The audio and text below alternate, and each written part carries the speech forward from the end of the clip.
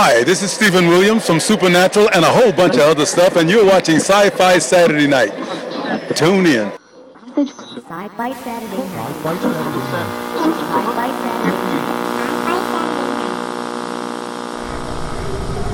We will begin a mass invasion.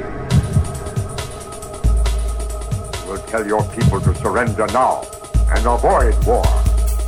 Don't think you get me so easily! It is now time for us to put Earth under our rule. It's your sacred duty to tell us the truth. Confess that you've been guilty of witchcraft. You expect me to believe that you can overrun the entire world? We cannot be defeated. We have never been defeated. That is the message to bring your people. Yeah, they're dead. They're all messed up. Sci-Fi Saturday Night. You know, there are some times when you're doing interviews out in the field at conventions and book signings and that kind of stuff, and you have these conversations with people, and sometimes they're writers or artists, or in the particular case of our intro person tonight, an actor, and you ask them to do an opening blurb for us, and then they do that without the realization that it's very difficult to watch an audio podcast. But we let it go anyway because that's who we are. All Area 51 recordings of Sci-Fi Saturday Night are now enhanced with riboflavin and 7 essential audio nutrients to help augment your listening experience. Tonight in episode 413, we look forward with great excitement to listening to people talk about stuff while wondering, why does a quart of heavy cream weigh the same amount as a quart of light cream? Interesting, perhaps clickbait for a podcast blurb? Absolutely. On board for tonight's podcast, sitting in the Sci-Fi Saturday Night gaming console and help desk, our own taciturn technical trouble wrangler and back alley freeform fencing champion for 3 years running, it's Kriana. The crickets have arrived. Back in the Dank Dungeon's multiply award-winning department of ebook printout redundancy, please join me in welcoming Cyborg University's preeminent reference librarian, it's Zombrarian.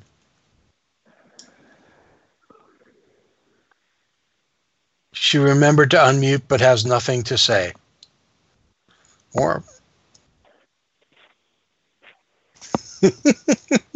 And me, I'm just a host, a man with a dream of having a single day without worrying about convention season, but not today. They call me the Dome. Joining us tonight is a guy who, when we talk about convention season, I never worry about.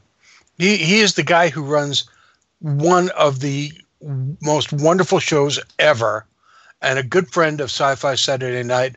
Welcome back, the guy who runs Plastic City Comic-Con, Keith Gleason. Keith, welcome back, my friend. Wow, what an introduction, Dome. That was great. Well, you know, it's kind of true in a way, in that, you know, Plastic City Comic-Con has gone from one room at an Elks Lodge, I believe. Yeah, that's true. To the Wallace Civic Center in Fitchburg, Massachusetts. And it's done it in such a way that you are full.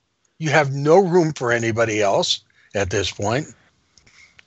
And it's the kind of convention that I hope for, that I love. Oh, wow. Okay.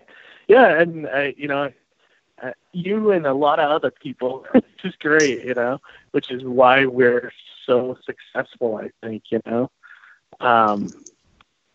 I mean, it's to me, it's a simple formula, but it just works. Like, you know, I mean, to make things easy and simple for everyone is actually what it comes out to be. Yeah. I mean, if you look at it from an exhibitor's perspective, it's not a very expensive show for them to do. It's a single day, so they don't have to worry about a hotel. There's a ton of free parking, so they don't have to worry about parking. It's not an exorbitant table fee for them to get in, and they can spend their time on doing what they want to do, which is talking with the participants, talking with the people who are coming through the door. And for those people coming through the door, it's, again, free parking, kids under 12 feet free, and an entrance fee per person of $5. And then like, and we're also kind of like the size of like a mid-sized convention now, I would say. Well, yeah, Mid I to mean, large, you're right? filling up the Civic Center. And yeah, I mean, it's not the biggest one in the world, but it's a big Civic Center. That's true. I went in there like a month or two ago just to figure out if I could get more tables in there, and I found a way to squeeze in like 10 more. Nice. Yeah, so we're almost up to like 140 vendors. You know, I think maybe even more than that now. I'd have to count it up, but I mean 140 spaces. So you know, sometimes vendors take 2 or 3 spots, but like you know.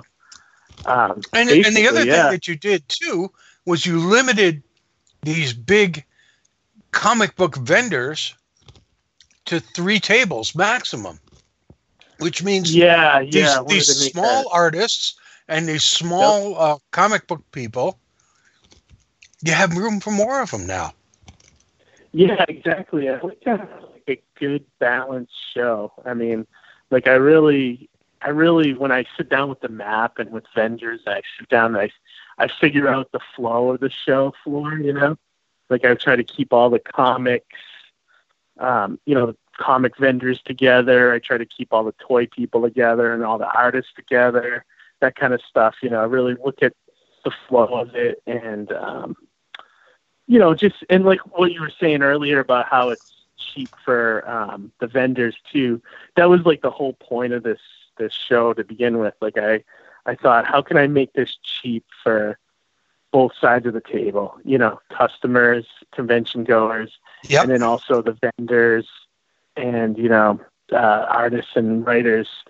And, you know, no one's, the Civic Center hasn't been raising my rent. So I didn't raise any of the prices, you know, like I know often shows like every year go up or whatever. I tried to avoid that. As long as my costs don't go up, I don't see a point of like wrecking that winning formula, you know? And so by doing what you're saying, yeah, I mean, it works out that from my perspective, you get a lot of foot traffic. You have a lot of different vendors doing a lot of different things, and no wrestlers until this year. Yeah. Actually, last 2 years we had sort of like we had a one wrestler 2 years ago. We had Tony Atlas, great guy. And then last year we had Corin Nemec, who was another great guy. But after last year's show, I sat down with my wife and a few close friends, and I was like, I don't know if we, it's like, I don't even think we need celebrities for this show. Because, like, I was looking at what those guys are making in our show, and it's not a lot it's not a ton of money. You know what I mean? So I'm like, I think that people are coming for the comics and the artists and writers and not for this. So I decided to just cut out that portion of our convention and focus on, like, every year getting at least one really solid, like, comic, guest. You got 2 really odd ones this year. Yeah, or at least I think they're odd. I mean, Larry Hama, I know from, what the hell is Venom? Joe. No, Venom is where I know him from. Oh, you know him from Venom? Oh, yeah. He's well known. I mean, probably he's most famous for his G.I. Joe stuff. Yeah, but that was never my cup of tea, so that's... Yeah. And then I'm looking at him and I'm going, oh, damn, he did G.I. Joe, did Bucky O'Hare? I didn't know that. Yeah, he created Bucky O'Hare. Oh, cool. Very cool. Yeah, and then... and then I looked at your other guest, And I went, oh yeah, well, this is different. yeah. And you're talking about Barbara, I'm guessing. Barbara right? Friedlander, Barbara yeah. Friedlander. Barbara she, Friedlander is a writer and editor for DC, but she works in the DC romance line. Exactly, yeah. She wrote a lot of the DC romance comics in the 60s. So with her, I have a friend that, you know my buddy in Hero and John, the crazy one, right? Oh, yeah. yeah. I know what I'm looking for. Yeah, right. Well, he's sort of getting into the agent gig now. He's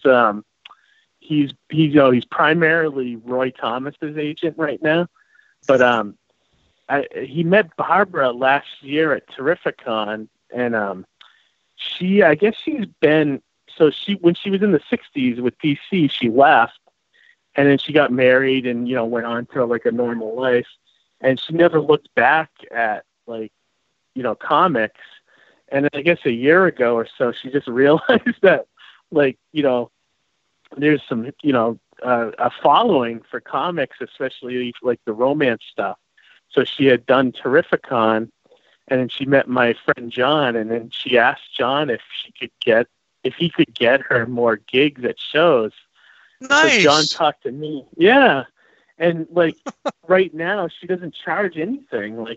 She's just trying to get back out there and then make a name for herself again. So she's basically coming to the show for free. And I was like, wow, that's great. So yeah, we'll definitely promote her, so that's why I have her on the site. And I believe she's not, if anybody has any of her comics, I believe she's not charging to sign them at all, which is great. So, Very if cool. you want to meet Barbara, she's very new. Meet her now before in 5 years when she's going to be charging an arm and a leg and a featured guest at other shows, Yeah, she's coming to Plastic City because it's a cool little show. Let's face it. Yeah, exactly. And go ahead. I'm sorry. No, go ahead. No, you're fine. I was saying we have our usual staples that always come, like Joe Carmagna comes up from New Jersey, who he used to just primarily letter for Marvel Comics, but now he writes a lot of the Disney properties for them. Like he writes the Frozen comics, the DuckTales, and I think Wreck-It Ralph. Anything that's coming out of Disney Comics with IDW lately, he's usually attached to it. So he's coming up. He's a good friend of ours. We got Sean Wang, which you probably know Sean. Yeah. Sean has been a staple at New England conventions for as long as we've been around. Absolutely. Oh yeah, and the great thing about Sean is Sean doesn't do many shows, but he's been coming to Plastic City. He was there year one. He did it as a favor to me, and then year one was it's still that one's for the record books, that show. But he did gangbusters there, so every time I ask him, he comes back. That's great. Make some money, So he's coming back. Rich Woodwall, I'm sure you know Rich. Yeah. Actually, St. Pierre. Funny story about Rich Woodall. Again, Rich has been one of those guys who's been around forever, and every show we've been at, he's been at. And I bumped into him at a small little comic show about 3 months ago. Yeah. And he looked at me and I looked at him and I just said, I've never really booked you for the show, have I? He goes, no. And he was on 2 weeks later. And it was one of those things where we've known each other for so long. I always assumed he'd been on the show a couple of times, and he never was. It was really weird. Oh, that's funny. You know what? That was kind of like us for a while too. I think the first time I ever did your show was last year. I know and talked about that's so wrong because we've been next to each other at conventions 2 or 3 times. Yeah, I know, it's crazy. But it's you get into that mindset have I done that show before? You know. But yeah, I'm looking forward to it. Just we have a handful of new people coming. There's like artists I've never heard of, which is great because I always look forward to having some fresh blood at the show. You know, most of like all the areas store retailers are coming back, which is great because you don't usually see all those guys at one show usually. You know. Yeah, that's true. And Betsy never does Comic-Con, so they'll be there. Harrison's, all those, like Holocomics, all those guys. So they'll all have tables. Yeah, so it should be good. And that's, that's about it for like the high level creators we get coming back. So talk to me about where is it? Lucky Pro Wrestling. Where did these guys come from? Yeah, good question. I see their signs around. I think they're a local wrestling federation thing. I don't really know too much about them. I know they've been trying to get into the show for the last couple of years, but they've always been too late after all the tables have been sold. So this year they got on the waiting list early, so I was able to get them a spot. But they said that they promote their shows that are happening around and they sell merchandise, and they may have a wrestler, or they may not. I don't know. I just figured, it's a local business. I'll let them in, But yeah, I draw the line at like solar panel salesmen and. Thank you. I don't need new windows in my house either. Guys. Thank you. Yeah, exactly. Or energy drink guys. I don't want any of that nonsense at the show. I just want, I figure wrestling kind of goes in with the atmosphere a little bit, especially like the 80s stuff. Like I always thought, like when you watch the old 80s wrestlers, it was almost like watching like comic book battles, because they were all colorful characters, Yeah, so I always felt like that kind of fit in with the atmosphere. Like I just don't want to pay for like a wrestling guy to come in, but if it's a local thing, fine, maybe they'll bring their set of audience from the area to come to the show, you know what I mean? So I think they're based out of Clinton, Massachusetts, which is a couple of towns over. What's also really cool is you've got some local artists, and then some really, really odd artists that I hadn't seen. I haven't seen Ramon Gill at a show in like 5 years. Ramon. I've known Ramon well. I've been telling him to come up and do our show forever. It's so nice because I don't pulling the trigger. Boston Comic-Con maybe 5 years ago was the last time I saw Ramon. And he's a nice guy. Really, he's a great guy. He had done a movie, and we had him on the show to talk about the movie. But he came by our booth at Boston one year and just kind of went, "Here's a DVD. Play it when you get a chance." And that was it. That was the whole. That was the elevator pitch. Awesome. Here's a DVD. That's great. Yeah, I shared a booth with Ramon at one of the New York shows a couple of years ago. That's how I got to know him.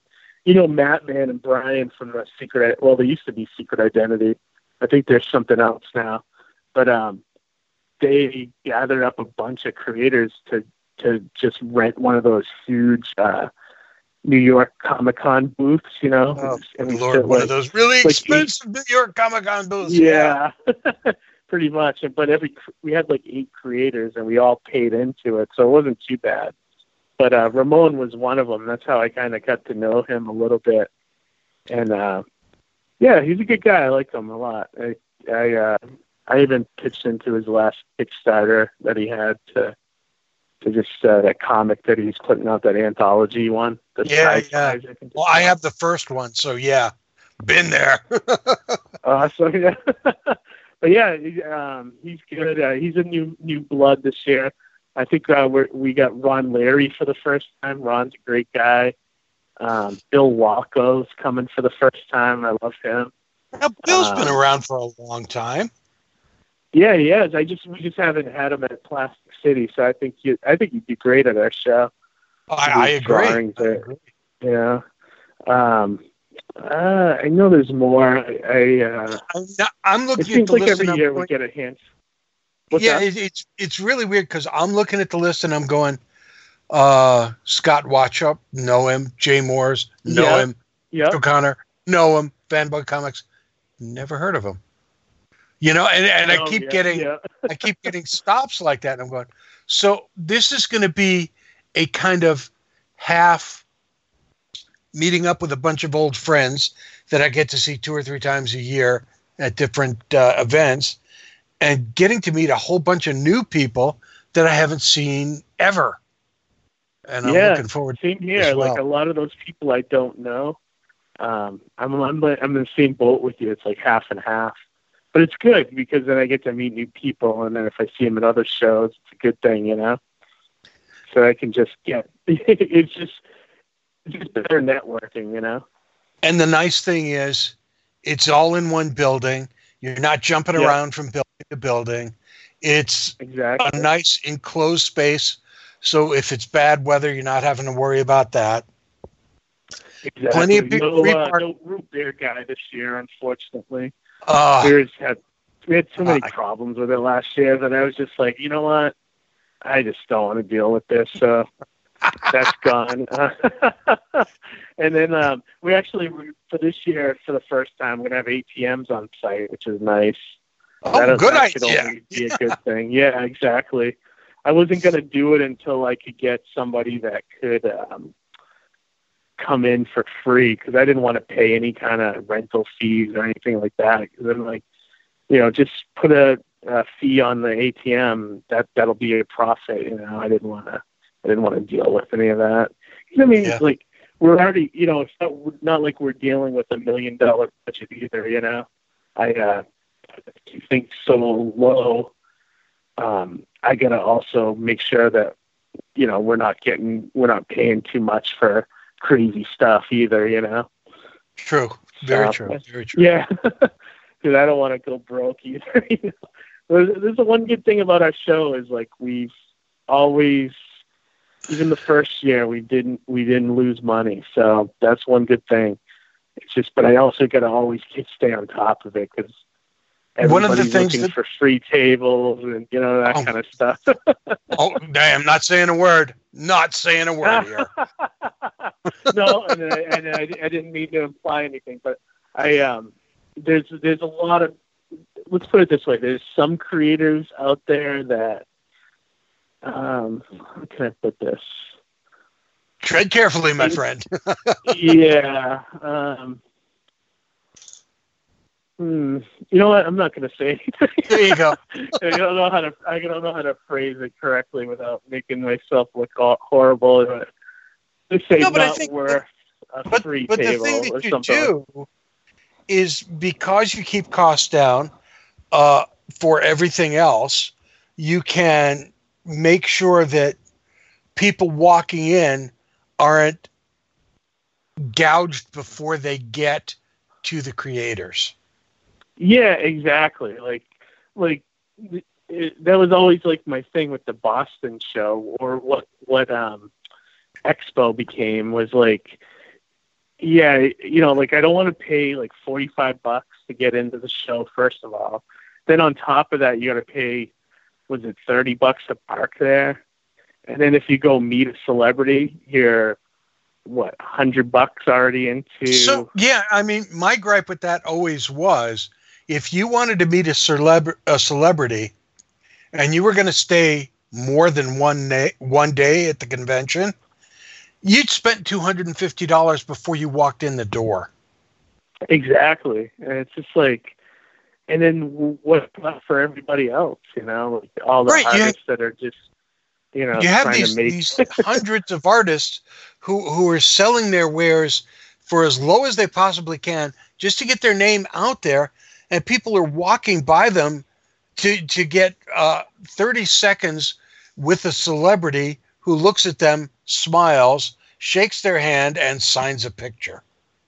Yeah, and then sometimes they don't even do that. That's very Sometimes true. you just get into one of those that's- cattle call things, and you just walk up to the person, you can't even say anything, take your picture, and then you have to rush out of there, you know?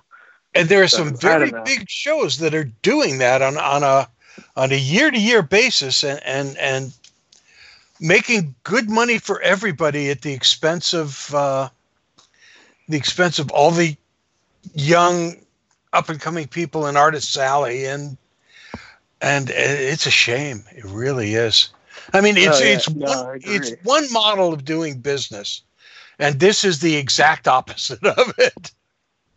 Oh yeah, of course, yeah, I agree, and like that's what's killing like most of these shows. I think like we're starting to. It's weird, like that bubble that everyone's talking about that's going to burst one of these days. In the last 2 years, I've noticed like the attendance is down a little bit everywhere, and like the money people don't seem to be spending as much as shows. And I don't know if you've noticed it, but it's been a little bit apparent these last 2 years that these 3-day shows are becoming very, very top heavy, for sure. Yeah, I think that's where it's more noticeable. I think like I've had a little bit of pressure on me to like move to make Plastic City more of a 2-day show, and I'm like thinking about it, but the only reason I would think I would ever go 2 days is because of, it's hard.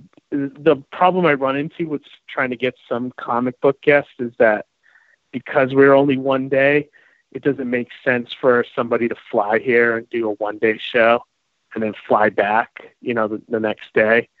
They want to come in for like a whole weekend, but so far, I mean, I don't know. I'm thinking if it's not broke, don't fix it too, Well, there's an awful lot of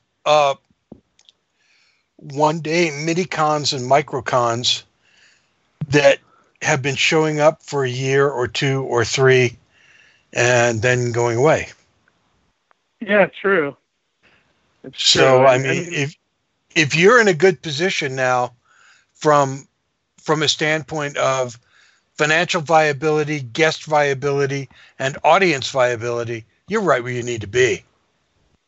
Yeah, I think if I think 1 day is great, and then people don't have to worry about hotels, and like you were saying earlier, somebody comes down for the day, like an artist, you can just drive in, do their show, and get out, and they don't have any expenses outside of gas and maybe food, It makes a huge difference. Yeah, and if you add the hotel, that means you got to raise. If I go a second day, I got to raise vendor prices, and it's just like a lot of stuff and to consider. Yep, I agree. think if I did do it, I would do something where the attendants could, if they came on Saturday and they kept their ticket, they could come back on Sunday for free. I would do something like that, but I just just for the headache, I don't think I would do on one more day. I think. Yeah, I hear you. I keep thinking about it. Let's not. Yeah, exactly. And then I would feel bad for the volunteers that put their time and effort into the show, and to ask them to come back on another day again. It's like, sure, making them work a part-time job, But I think that's what makes us like what's the word I'm looking for? Not an oddity, but it's special, because we don't try to go, because it's so successful. We don't try to do it 2 or 3 times a year. We just do it the one day, and then try to keep it. Like right now, I'm at the level where I want to be. I don't want to grow any further. I don't want to grow into a giant stadium type of thing. I just, right now it's perfect, and I'll try to ride it out as long as we can, Oh, that's it. Try to keep things the same price wise and everything, you know. So now, is Reckless Comics going to have a booth there as well? You know, I thought about it, but it's kind of tough because I don't want to be tied to a table, because in case something happens, I like to, you know, be able to walk around and just make sure things are moving, you know, there's no problems. So I thought, and my wife and everything's always tied up with admissions and everything. So it's kind of silly that you've got your own convention and your own company isn't there. That's kind of weird, man. But I get why you're doing it. Yeah, I figured like we're at enough other shows that I could just kind of sit this one out and just run the convention, you know, and just let everything flow. But my comic will be there because Peter from Alterna will be there. Which is a nice segue right now, because I want to talk about Mighty Mascots being picked up for their three episode run by Alterna Comics. Now, last year you ran a Kickstarter for issue number 1 of Mighty Mascots, which I have, by the way, and I just love it. Oh yes, I was one of the first people to scoff that puppy up. And you know what's good about that too? You have a unique collector's item too, because that version of the comic, I only printed up enough copies for the Kickstarter crowd, basically, and I have one copy for myself, just because I like to have different iterations of everything. But if something happens with it, that's a good collector's item. The other thing is too, it's slightly different from the version that's coming out from Alterna tomorrow. There's there's a different page in the version tomorrow, and there's a lot of dialogue tweaks throughout the whole issue. So it's almost like tomorrow's one is like a director's cut, I guess, or whatever you call. Well, for the purposes of clarity to the audience, when you hear this on Saturday, it will have been recorded on Tuesday, and it came out on Wednesday, which is actually for most comic book stores Thursday. So if you're all now thoroughly confused, when you hear the podcast, just go to your damn local comic book store and ask for Mighty Mascots number 1, which came out sometime the week that this podcast aired. Yeah, and I can stores that in this area are definitely getting it. Like I know Friendly Neighborhood Comics will have it, Rubber Chicken Comics, Holla Comics, both That's Entertainment, and Comics, and really Larry's Comics too, and Lowell. Very cool. I know all of those guys are saying they were happy. That's excellent, friend. Around in this area. Anywhere else in the country, I'm not sure. I know Alterna has a list of, on their website, a list of retailers that do carry their books. So if someone in Montana wants to get it, they might be able to check on this site and see which stores in Montana carry Alterna and that kind of thing. The cool thing was, when I was looking it up, there is a comic shop in London that is carrying it. Yeah, isn't that crazy? That's like, so cool. I mean, I know, it's really cool. I look forward to the reviews of it. I know, right? It's like it's nuts to think about that. Like that your book gets out there, past this country. I think that's a testament to Peter at Alterna. Have you ever had him on the show? I have not, but I definitely want to. If he's going to be at the show, I definitely want to touch base with him and talk to him for sure. Yeah, he said he loves to do podcasts. He's such a smart guy, and I love what he's doing with Alterna. I really do. I think they're going to be one of the premier publishers in the next few years. Well, they've done a great job of cutting prices without cutting quality in what's coming out, and they've got a ton of titles. And how did I think? Go ahead. How did that match? How did you get put together with them? So when I did the Kickstarter, actually right before the Kickstarter, I had pitched Mighty Mascots to Alterna, but it was in a different form. I was working. Do you know the artist Frankie B. Washington? No, Frankie very well. Yes. Okay, yeah. So originally, me and him were doing the mascots. He was doing the art on it, and I was putting it in my anthology book called Reckless Chronicles that I was releasing. Self-publishing it basically. Mm-hmm. And I had done 2 chapters of the Mighty Mascots there, and it was like more of like an origin story of like where they came from and how, and the whole story was kind of done from the professor character's point of view, Manny. So when I pitched it to Alterna, Peter loved the idea of serial mascots and fighting crime, but he was like, I think what I want to see on this book is like, I'd rather see the mascots as the stars, not everything being done from this guy's point of view. So he asked me to kind of think about if I wanted to pitch to Alterna again to redo the story. So basically when I did the Kickstarter, that's what I was doing. I was redoing the series, and what you saw on the Kickstarter comic is basically 6 months later from the story that I was telling in Reckless Chronicles, when the mascots are basically out and they're actually a superhero team now, and fighting crime.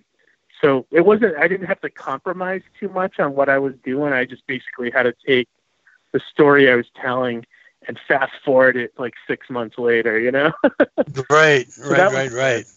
And then so Frankie, I wanted to bring him back as the artist, but he didn't want to draw in more of a superhero style. So I asked him if it was all right if I got a different artist, and he was totally fine with it. So I went and found Ian, which Ian is from Indonesia. I found him on Facebook, and he ended up being just the perfect fit for the book, I think. I really like his style a lot. Now, this is the weirdest thing for me. And you're maybe the 10th creative person who's come to me with this story of, I found this guy on Facebook. His style matched mine. He's from Indonesia, and I'm in Fitchburg, Massachusetts, and somehow we found a way to electronically make this mother work. And I mean, it's so weird how having the internet has connected people in ways 10 years ago we couldn't have imagined happening.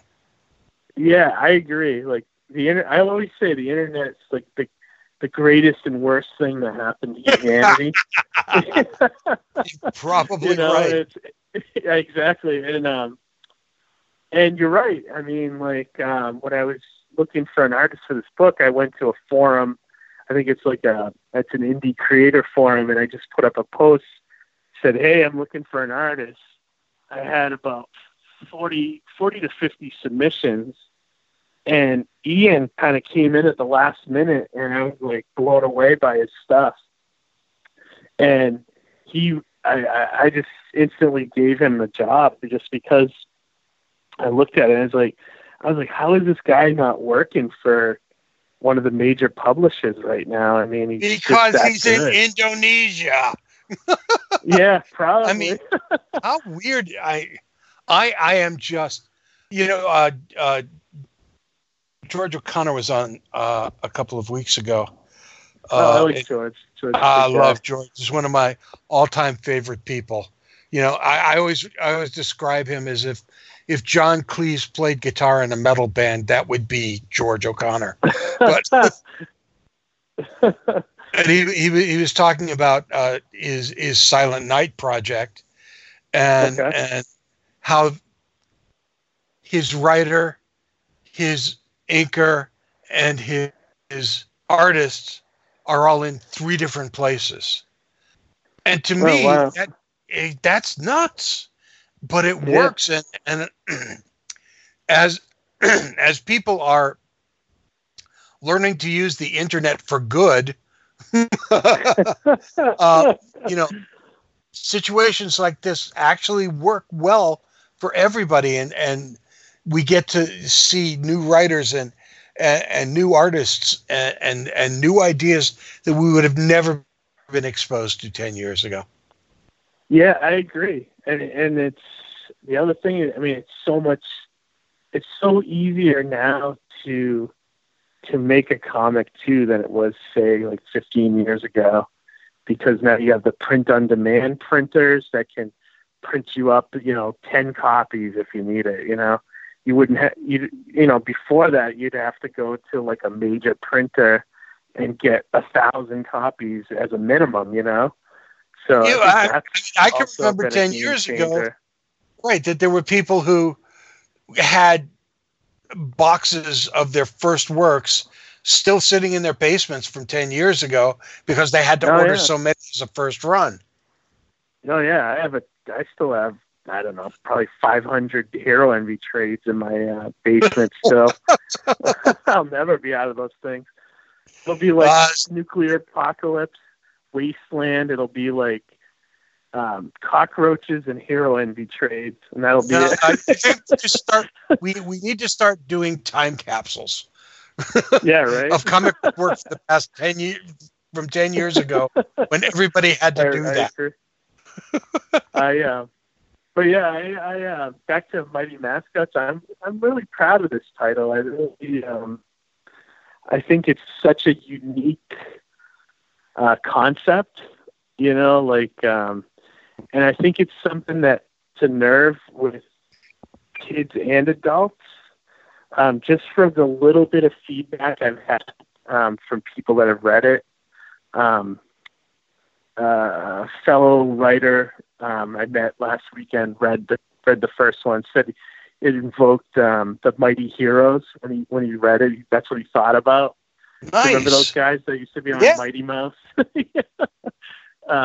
And then my wife gave it to her boss, who gave it to her daughter, who's like 7 or 8, and she absolutely loved it. So I think it's appealing to like both kids and adults, and in different ways. But like I think primarily it's just fun. It's like it's like a Saturday morning cartoon, that used to watch in like the 80s. But Saturday morning cartoons that don't exist anymore. Yeah.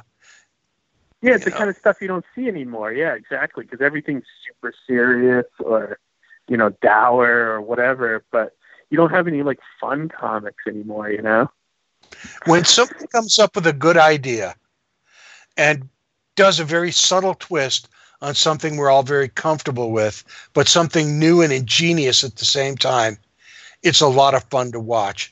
That's what's happened with Mighty Mascots, and that's what's happened with Plastic City Comic-Con. So if you're listening and you're going to be there, Plastic City is July 13th, which is a Saturday. Yep. And it is $5 to get in, free parking, kids under 12 free, and 10 to 6. And we will be there. Yep, you guys are always there covering the show. We love having you. I think there's a few other podcasts coming. Do you know Pint of Comics? Do you know those guys? We don't, but we're gonna meet them, and we're gonna beat them. They're great. They're great guys. I think Soul Wizard is coming. They're great guys too. It's all guys that like yourself that just love comics and love shows like. Keith, thank you so much for joining us tonight. Really, always fun having you on. Always fun going to your conventions. So. Sci-Fi Saturday Night is the official podcast of GraniteCon, Keen Comic-Con, Plastic Cities Comic-Con, booksandbooze.com, and comicarthouse.com. Visit comicarthouse.com for some of the best deals on original art from dozens of your favorite artists. If you're looking for a really great gift idea for the rapidly approaching St. Swithin's Day celebration, consider a look at Sci-Fi Saturday Night's anthology, My Peculiar Family, on Amazon and BarnesandNoble.com. And the My Peculiar Family audiobook is now available on Audible, where all good audiobooks go. Our intro music production was provided by Rob Watts. For more of his amazing stuff, just look at robwattsonline.com. He'll be on fairly soon. Our outro music was provided by Lawrence Made Me Cry. Their stuff can be found at lawrencemademecry.com. Big hello, Jojo and Sue. Many thanks to the gang tonight. From the Peabody Time Tunnel, the sweetheart of the soundboard, Rihanna, and Woman of Words Number. And thank you so much, ladies. Just don't say carry shared things less shared to increase. Thus, for a few days, talk soon. Enjoy the games.